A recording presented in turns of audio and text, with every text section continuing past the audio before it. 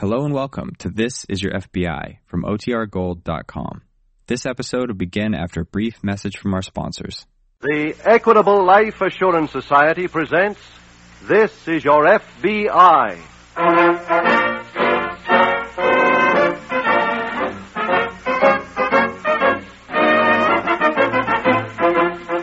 This is Your FBI, the official broadcast from the files of the Federal Bureau of Investigation, presented as a public service by the Equitable Life Assurance Society of the United States and the Equitable Society's representative in your community.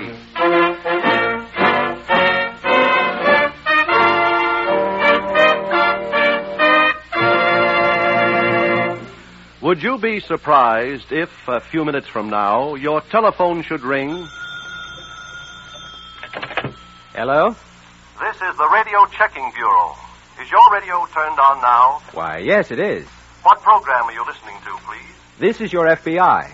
Do you know the sponsors of that program? Why, of course I do. It's the Equitable Life Assurance Society. Why, just last week, I got my Equitable representative to bring me that fact-facing chart for fathers they tell about on this program. Believe me, that chart is a real eye-opener. So, naturally, I know that This Is Your FBI is sponsored by the Equitable Society. And in just 15 minutes, I'll give all fathers full information about the Equitable Society's fact-facing chart that this father found so valuable.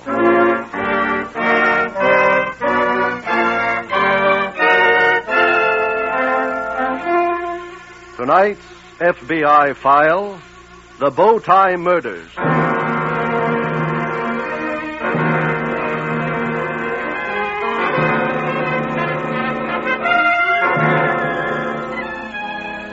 Almost every criminal has his favorite place of action.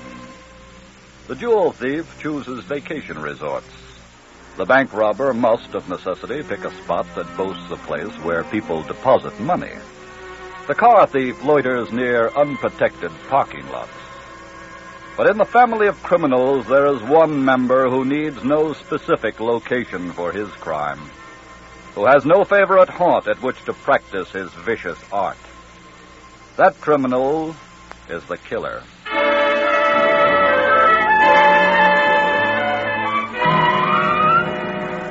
Tonight's file opens in a modest cottage located on a quiet, tree-lined street in a town in Northern California.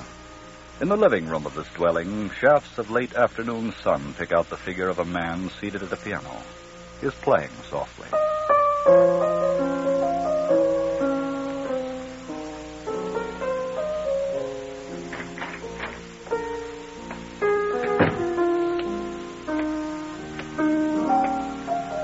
Pardon me.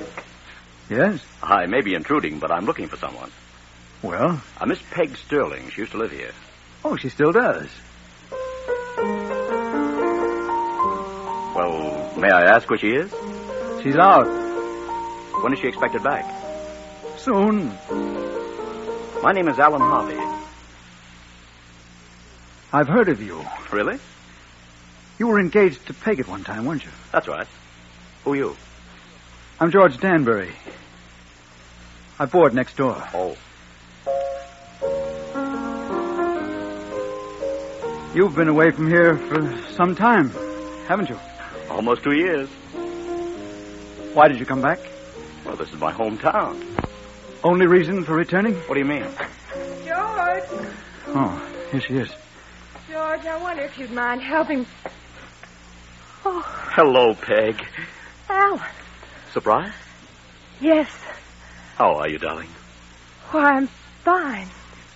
When did you get to town? Well, a few hours ago. I'm staying at the Central Hotel. As soon as I checked in there, I hurried right over here. I see. Well, aren't you glad to see me? Oh, of course I am. Will you please excuse me? I imagine you two would prefer to be alone.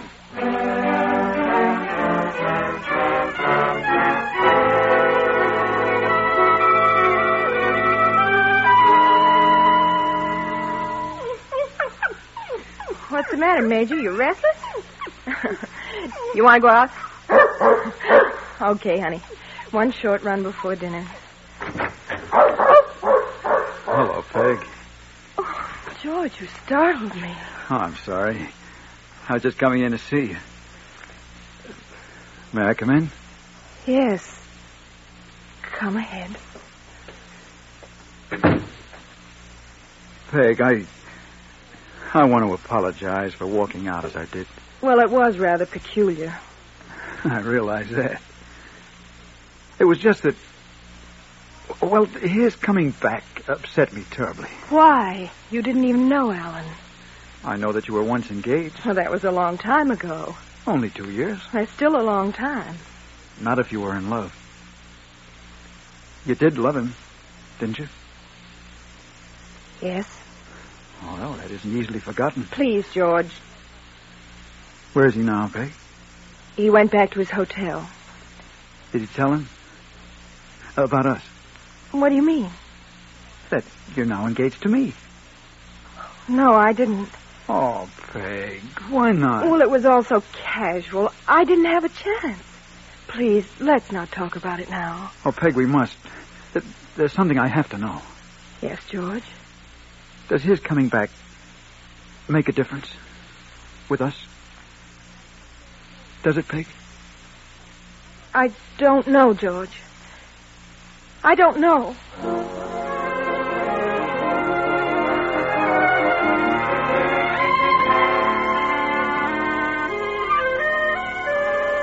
Some 50-odd miles away from the little California town, in the San Francisco field office of the FBI, Special Agent Jim Taylor has a problem, too. Oh, Jim. Oh, hello, Paul. Were you looking for me? Yes, you're going to have to count me out of that bowling match tonight. Oh, I'm sorry to hear that, Jim. Taking a trip to Fresno. What's up? Well, I heard about an unsolved murder down there. Made me sufficiently curious to call the local police and get the details. Yes? From what they told me, it sounds like another job by the Bowtie Murderer. Bowtie Murderer?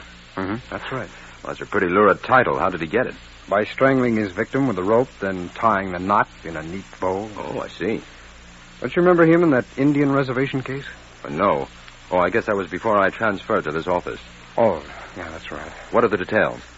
Well, about 11 months ago, a woman's body was found on an Indian reservation on the outskirts of Yosemite Park.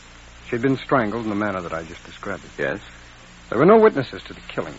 In fact, the body wasn't found until a week later. We learned that she and a man had been on a camping trip. A honeymoon, as a matter of fact. Well, how'd you learn that? From the girl's parents, after we had identified the body. Well, could they give you anything on the man? No, she didn't live at home. She'd just written to her parents, telling them about the marriage and the proposed trip. Oh. Any clues at the scene of the crime? Just one. A set of tire tracks that was made by what was obviously his car. Well, did they lead to anything? No, we just have them on file. And nothing ever turned up on the man? Not a thing, Paul. He disappeared without a trace.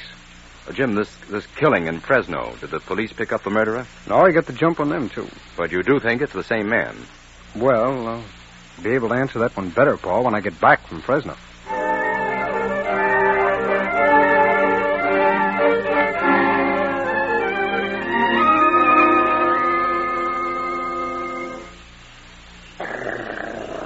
What's the matter, boy? Major. Peg! Oh, Peg! Oh, that's you, Alan? Yes. I'm back here in the garden. Oh. Oh, now, Major, stop that. It's Alan. You remember Alan? Well, hello there, fella. Major. Oh, good Don't jump boy. all over him. Down, boy, down. Down, boy, quiet. There, that's better. You care to share a swing? Love to.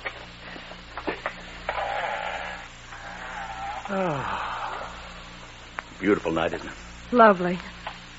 Hope you don't mind me dropping around. Well, of course not, Alan. It's good to be back. You know, Alan, you still haven't told me where you've been. Oh. Well, I won't bore you with a play-by-play. I've been in Europe mostly, working for the government. How exciting. It's still good to be back. Peg, Yes? I want you to know something. I was a fool to ever leave here. Please, let's not talk about the past. But I want to. That silly fight we had. My walking out was the biggest mistake I ever made. Alan, that's all forgotten. I'm completely over it. That's what I was afraid of. What do you mean? There's someone else, isn't there? Well... That man who was playing the piano this afternoon. Yes, Serious? we're engaged. Who is he? His name is George Danbury. He boards next door. How long have you known him? He moved in about 10 months ago. He came here for his health. Where's he from? The East. What's his background?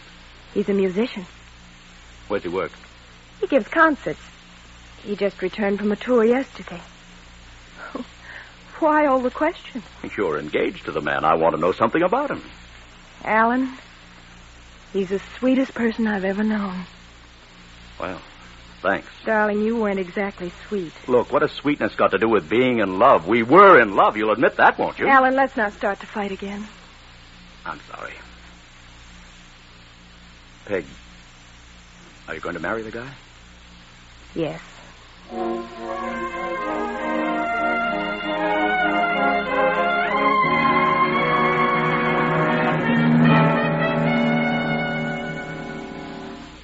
Hello there, Paul. Oh, well, welcome back, Jim. How was Fresno? I'll get quite a story. Well, let's have it. Well, first of all, I've definitely established that both murders were committed by the same man. Well, how'd you do it? With those tire tracks we found on the Indian reservation. But, unfortunately, I didn't come up with a killer. Well, what's the story on the second murder? Well, more or less the same pattern as on the first one. The victim and her newly married husband went on a camping trip outside of Fresno. She was strangled. Bow tie knot. Her body was found several days later. Was the victim identified? Yes, she came from Los Angeles. Lived alone, met this man, married him shortly afterward, went on the trip. Well, how'd you find that out? Well, she wrote to an aunt in San Diego, gave her the details. Well, how about the girl's friends? Could they give a description of the man? No, she kept pretty much to herself. The Los Angeles police are checking, but so far they haven't gotten anything. How about a motive for these killings, Jim? There just doesn't seem to be any. What? No. Neither of the victims had any money. Well, you think he just wantonly killed them? I'm afraid so, yes. Paul, I believe we're dealing with some sort of homicidal maniac. And they're usually the most elusive and cunning of all killers. I know. Jim, tell me some more about those tire tracks. Oh, yes. Well, the Fresno police found an old tire that had been discarded near the camping site. Yes? They took an impression of the treads and compared them with the tire markings that we had found at the reservation. They were identical. This was a tire the killer had thrown away. Apparently, yes. And, Paul, it can be our first good lead. I've already contacted the company that made the tire, gave them the number on it. They'll look up the dealer it was sold to and then contact me here.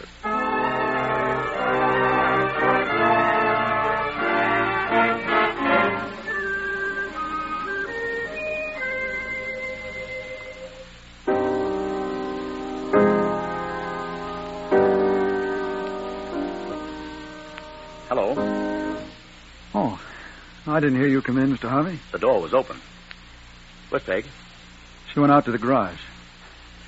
I suppose I should congratulate you. What for? Peg told me last night that she's going to marry you. That's right. You're a lucky guy. Thank you.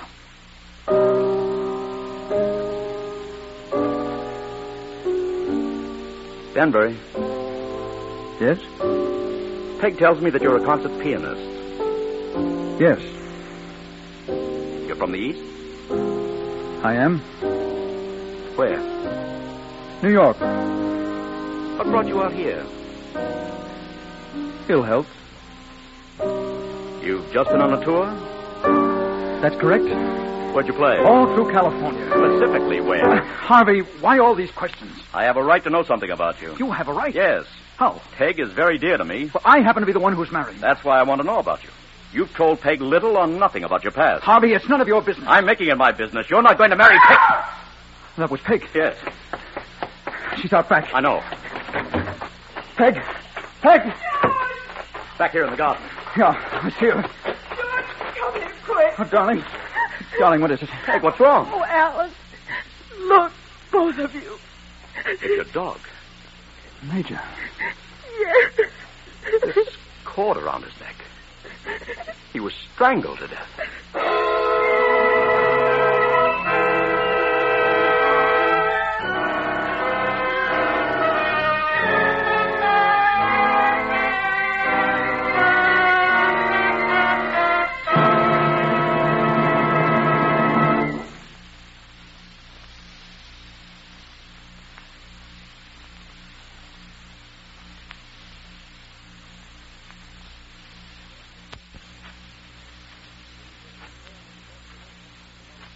We will return in just a moment to tonight's file which shows how your FBI promotes security for the nation. Now, a word to fathers about security for the family. Father, tonight I'm going to ask you to pull up that curtain. I mean the iron curtain that many fathers erect themselves so that they won't have to face facts vital to their family's future. Pull up that curtain right now and ask yourself this question. If I should die, how would my family get through the critical years before our youngest child finished high school? How long would my wife and children continue to be well-fed, well-housed, and well-clothed? Please don't say to yourself, oh, I guess they'd get along all right. That's pulling down the curtain again. What you're after is a true and honest answer. To help you get it, the Equitable Life Assurance Society has prepared a special fact-facing chart which has these 3 advantages. First, it's simplicity itself. You can fill it out in 5 minutes flat. Second, you are guided every step of the way by easy-to-understand pictures which illustrate the unavoidable expenses your family will have to meet. Third, when you're finished with this fact-facing chart, you'll have a clear, accurate, and complete picture of just what income your family would need during the critical years. Okay, Mr. Cross, I've raised that curtain. Tell me where to get this fact-facing chart, and how much does it cost? Why, it doesn't cost a cent. The Equitable Society representative in your community will be glad to bring you this fact-facing chart. Phone him tomorrow or send a postcard care of this station to the Equitable Society. That's EQUITABLE. The Equitable Life Assurance Society of the United States.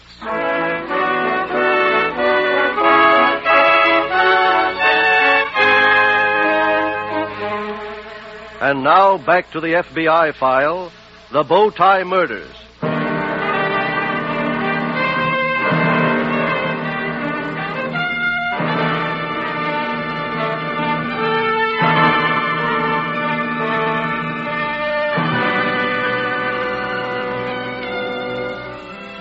In almost every case in which your FBI finds itself involved, time is the important element.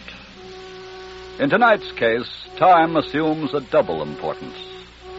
For when your FBI realizes that it is dealing with a homicidal maniac, a killer who may strike anywhere at any hour, then the race against time really becomes a race against death. The job then resolves itself into 2 questions. The first of which is whether or not your FBI can catch the killer. That is important. But even more important is the second question, which is, can your FBI make the arrest in time, before the maniac strikes again?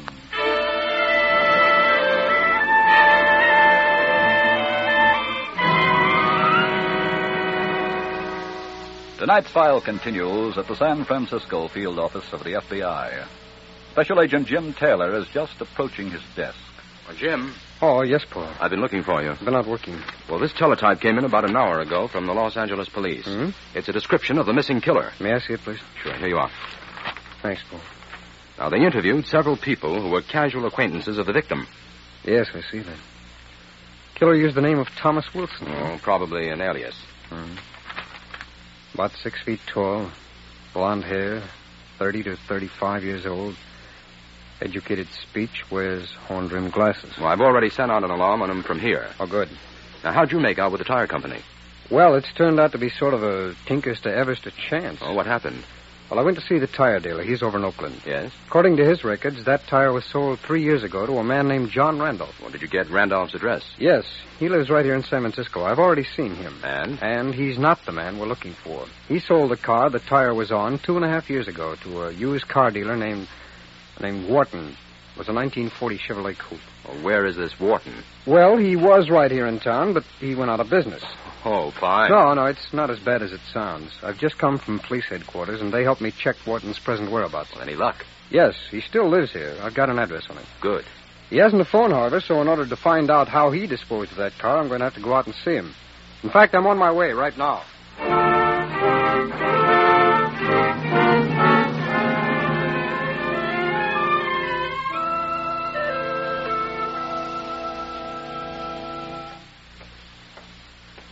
Am I intruding, Peg? Oh, of course not, George.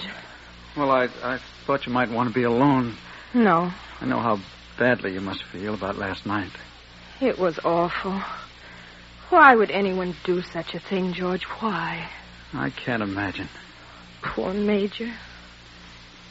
Peg. Yes, dear? There's something I want to talk to you about. What is it? A conversation I had last night with Alan just before you found Major. Yes? Well, he insisted upon questioning me about who I was, where I came from, what I did. What? He said he had a right to know. Darling, that's ridiculous. Peg, does he have that right? Well, of course not. Why, I actually know less about him than I do about you. But I thought when your mother was alive, he boarded here at your house. He did. But he lived with us less than 6 months. Then he went away. Could I ask a great favor of you, Peg?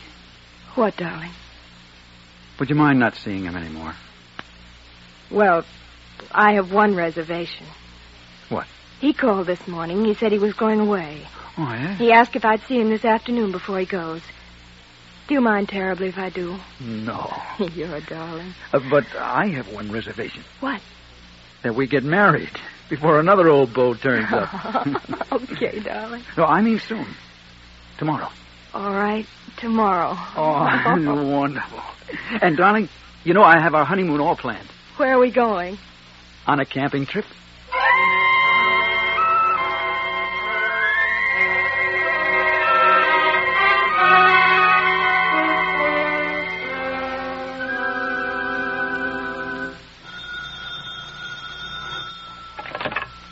Special Agent Palmer. Hello, Paul. Jim Taylor.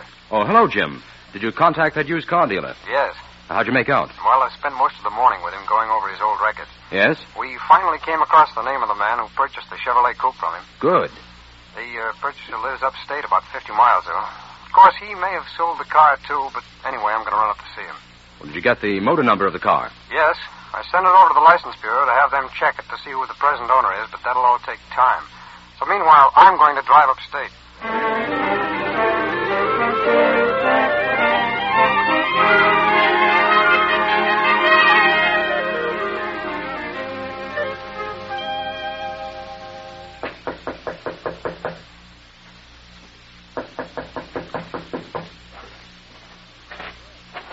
Oh, can I help you, sir? Oh, yes.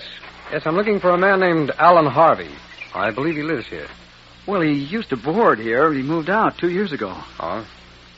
Did you know him? I just met him the other day. You mean he's still around town? Well, he's leaving today. Do you know where I could find him? Well, he's gone out for a ride with my fiancée, the girl who lives in this house. Oh. Well, my name is Taylor. Oh, how do you do, sir? I'm George Danbury. How do you do? I'm a special agent of the FBI, Mr. Danbury. Here are my credentials. I see. I wonder if you could describe this Alan Harvey for me, please. Well, I'll try. He's about 6 feet tall, has blonde hair. About how old? Around 35. Does he wear horn-rimmed glasses? Yes, he does. And does he by any chance drive a Chevrolet Coupe? Yes. Well, from your description, Mr. Danbury, he could be the man I'm looking for. On what charge? Murder. Murder? Yes. The man I'm seeking killed 2 women, both times using the same technique.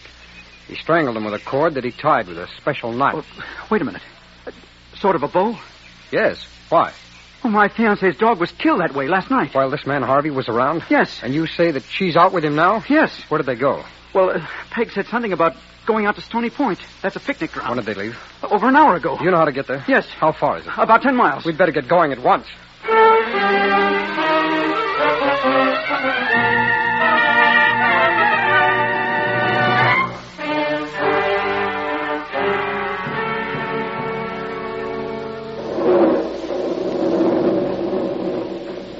Alan.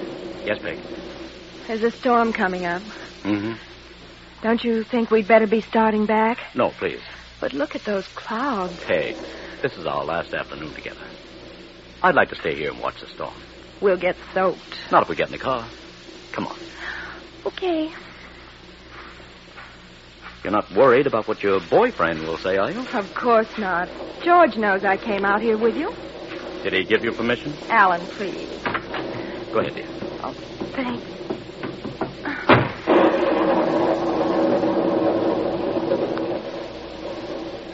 We got in just in time. Look, it's starting to rain. Uh-huh. Beautiful, isn't it? The rain? The storm. Ever since I was a kid, I've always loved to watch one.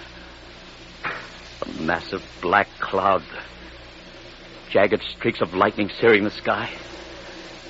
Peg, doesn't it excite you?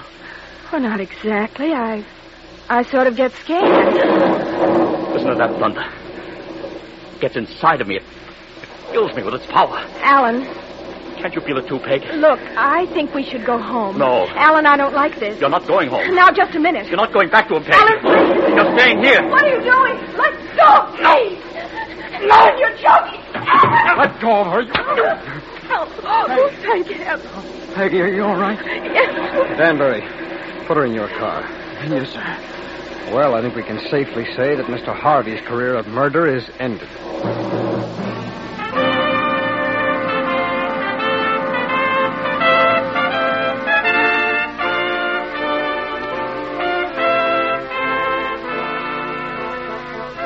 Alan Harvey was tried on the charge of murder. Because of his mental condition, he was sentenced to life imprisonment in a federal institution for the mentally deficient. Your FBI succeeded in closing this case in its files because of one rule, which J. Edgar Hoover, director of the Federal Bureau of Investigation, long ago laid down. That rule, which is indelibly impressed upon every special agent when he goes through his course of training, is that no clue is too small to follow. Now, this case tonight is an excellent illustration of that point.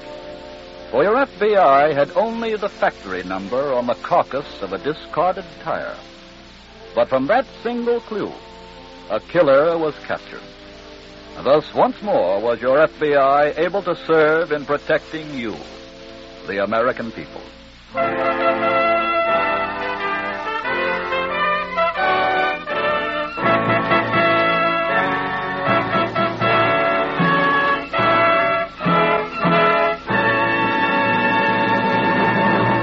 In just a moment, we will tell you about next week's exciting case from the files of your FBI. When the breadwinner of a family dies, what are the critical years for his wife and children? The critical years are the years before the youngest child finishes high school. Years in which the home must be kept together. To help you estimate just what income your family would need during those critical years, the Equitable Life Assurance Society has prepared a special fact-facing chart for fathers. Your Equitable Society representative will be glad to bring you a copy of this fact-facing chart. Phone him tomorrow or send a postcard care of this station to the Equitable Life Assurance Society of the United States.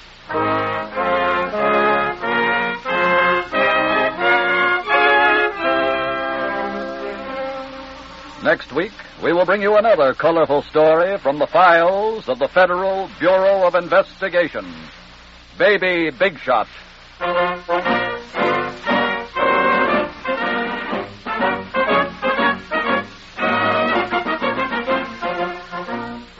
The incidents used in tonight's Equitable Life Assurance Society's broadcast are adapted from the files of the Federal Bureau of Investigation. However, all names used are fictitious, and any similarity thereof to the names of persons living or dead is accidental. Tonight, the music was composed and conducted by Frederick Steiner. Your narrator was Dean Carlton.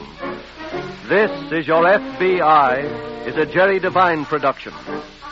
This is Milton Cross speaking for the Equitable Life Assurance Society of the United States and the Equitable Society's representative in your community, and inviting you to tune in again next week at this same time when the Equitable Life Assurance Society will bring you another thrilling story from the files of the Federal Bureau of Investigation, Baby Big Shot, on This is Your FBI.